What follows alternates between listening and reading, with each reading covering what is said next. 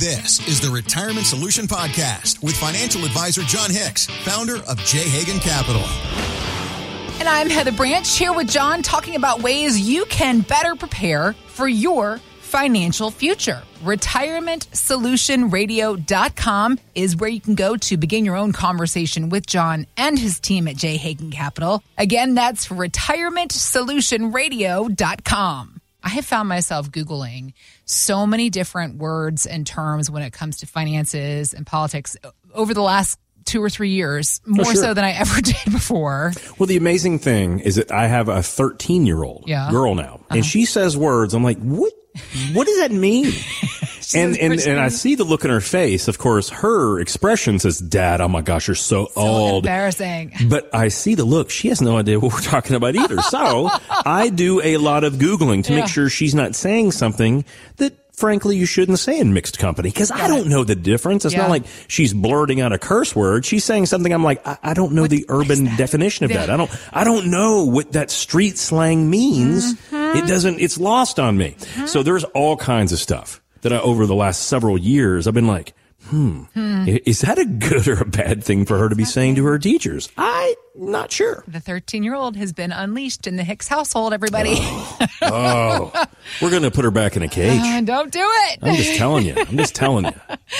But what's interesting also, it's not even just about words that we know literally the base definition of them, but how they get threaded together and what things mean now as things, economically speaking, have changed so much and so quickly over the last 18 months, even considering the end of 2022 and where we are now.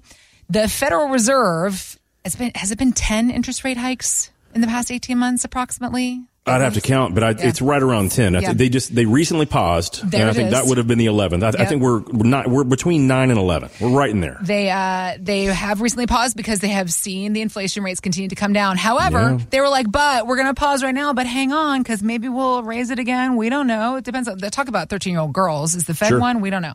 But yes, very much so. It hasn't ruled out another increase down the road if inflation remains stubborn and it's wanting this to come down.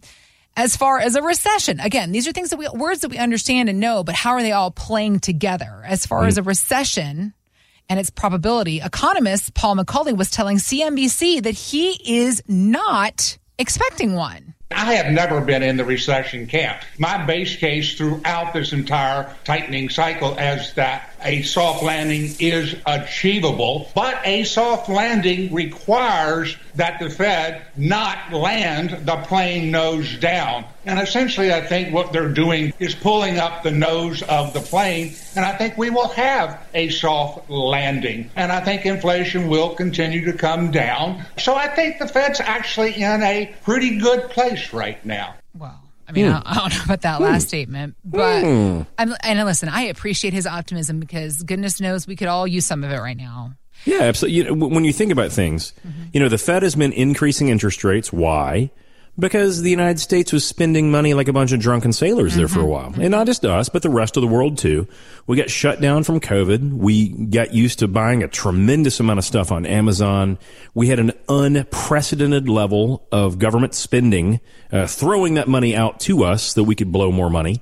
Why? Because if you keep our consumers spending money, you don't necessarily tank the economy. But what did that do, guys? It made all kinds of costs go way up. I mean, we've seen eggs over $5 a dozen. We've seen gasoline. I mean, this past weekend driving to Dayton, I was paying $5 a gallon for gas. And so that's kind of back up, even though oil per barrel is pretty low. So that, kind of wondering where that's coming from. Right. Thank you, Mr. President. But all these things, that we're seeing that have increased in cost from cars. I had one of my clients said that, man, he just really loved that new Range Rover.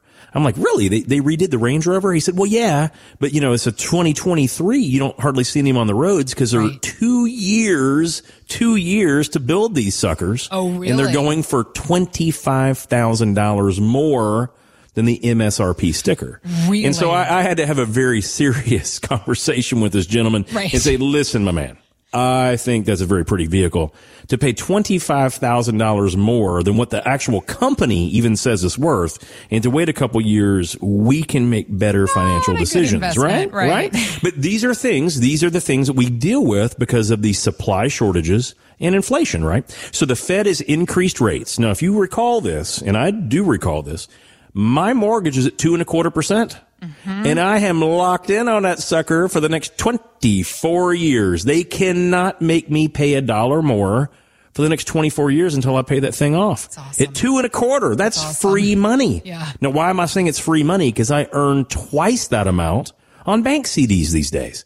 So guys, think about that. That is a good deal. But what are normal people, as we're thinking, okay, man, we got kids or grandkids and they're buying houses. So these are the normal consumers of homes now. What are they paying? They're paying 6.75 to 8.25 is the standard going rate right now. So is that a slightly different world? Well, compared to where we were, yeah, it absolutely is. So the reason that I'm making us all kind of remember this is because now we're in a different place. The stock market went way down, almost 20% last year. But this year, at least as of this week, we're back up around another 13, 14%. So right now we're only down about 6% versus last year. That's not terrible. But is the Fed done raising rates? I don't know, guys. I don't know. All they said is they're taking a pause. And if things continue the way they have been going, they're going to start raising rates again. So what does that mean? Yeah.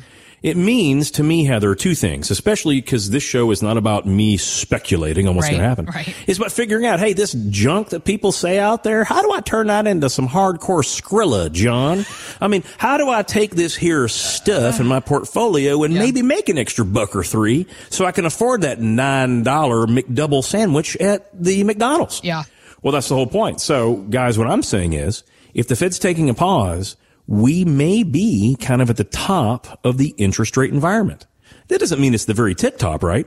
But there may not be a whole bunch more room to go. Now, what does that mean? Well, up until now, we've had an inverse yield curve. And hold up, I know, I just said some crazy stuff for a weekend day. I was just talking before about the words we don't know. Please continue, sir. So I'm going to break it down. What that means is you're getting better rates on short-term CDs or short-term bonds than you are on long-term bonds. That's what it means, an inverted yield curve. Okay. They're saying, hey, John, I want your money. If you give it to me for a month, I'm going to give you 4.5%. If you give it to me for a year, I'm only going to give you 3.5%. What? You mean my money is more valuable to you short term than long term? That's interesting. And banks are basically saying, yeah. And so are government bonds. And so are corporate bonds. So the point is that this may be the top of the interest rate environment. Now, why is that important? Because, ladies and gentlemen, this may be for the first time in almost 5 years. This may be the first time in a long time. I'm talking like 5 years. Okay. Where it might make sense to add very smart bond positions and insurance positions to your portfolio. Why? Think about it. In 1999, had you known what was going to happen in the stock market? Remember, 1999 was a bull market year. The market was through the roof. The market was up like 40% for some people. It was crazy. It was awesome. But after that, the market tanked. But you could have gotten 6.5 to 7% 1-year CDs in 1999. You wouldn't have lost any money in the dot-com bust had you locked in on some of those great rates. So now we're looking at a short-term interest rate environment that is better than long-term. But man, how cool would it be to know that if you locked in 3, 4, 5, heck, even 10 years, if you're going to get 6, 7, 8, 9% on your money, might that be a really attractive opportunity? That's an interesting fact you brought up because a friend of ours, mutual friend of ours, Abe, was saying to me just a couple of days ago, he was reading a CNBC article where they were talking about the late 90s, early 2000s, the similarities we're seeing in things that are happening right now versus then. So Absolutely. This is a very interesting point you're bringing up. Well, think about it. So if over the long run, and by the way, most people, they kind of think they know what the market's done over the past 25 years. The stock market's averaged around 6.25%. And that's including dividends and all that stuff. It's really 6.25%. Okay. Now, some 5 or 6 year periods in there, it's like been 20% positive. In other periods, it's been down. But over the past 25 years, the stock market has averaged 6.25%. Guys, you can get a guaranteed safe investment. You can actually get it insured by a bank or an insurance company, which means zero market risk. And you can potentially get 6, 7, 8, 9% right now. We have not seen this since I started off in this industry in 1998. Now, I mean this honestly. So when I'm looking at these things, I typically like shorter term investments. I typically like the ones where if we're going to put our money in, I kind of want to get my money back within 1 to 3 years. Okay. Because I think that there's going to be a better opportunity. When it comes to fixed income now, I'm not so sure that a 5, 7, 10-year option might be the best if you're thinking about, I want some safety. I would like to get 6, 7, 8, or 9%, John. Should I lock in for longer knowing that those banks or insurance companies have to honor those higher rates the entire time you have your money with them?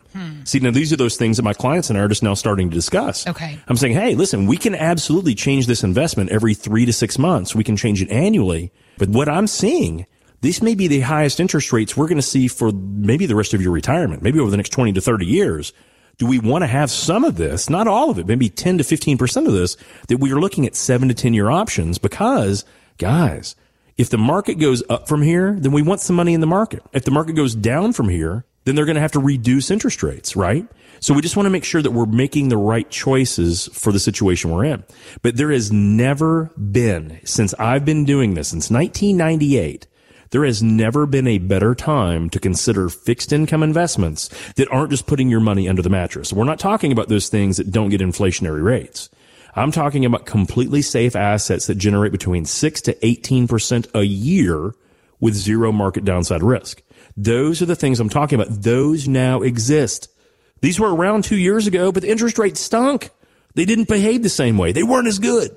And now, frankly, they're getting better. So it doesn't mean that you put your money in those things, but you need to explore how they work. Would they work for you? And can you take a little less risk right now, knowing that, man, if your upside is 10, 11, 12, 13, that ain't so bad. And again, you can do these things in structured notes, principal protected notes, insured indexing. Some annuities can do this. None of those products matter. In my firm, we are product agnostic. It does not matter to us what product to use.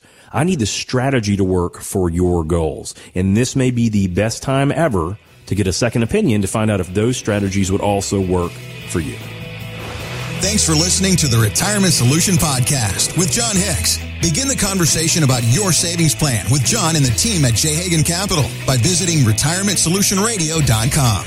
Be sure to listen to John's radio show, The Retirement Solution, Saturdays at 8 a.m. and Sundays at 9 a.m. on News Radio 840 WHAS. J. Hagan Capital Inc. is not licensed in all 50 states. To find out if J. Hagan Capital Inc. is licensed in your state, please call 502-690-5635. J. Hagan Capital Inc. is not affiliated with nor endorsed by the Social Security Administration or any other government agency. It does not provide legal or tax advice. Annuity guarantees rely solely on the financial strength and claims paying ability of the issuing insurance company. By contacting us, you may be provided with information about insurance and annuity products offered through Jonathan Hicks, insurance license number 548962.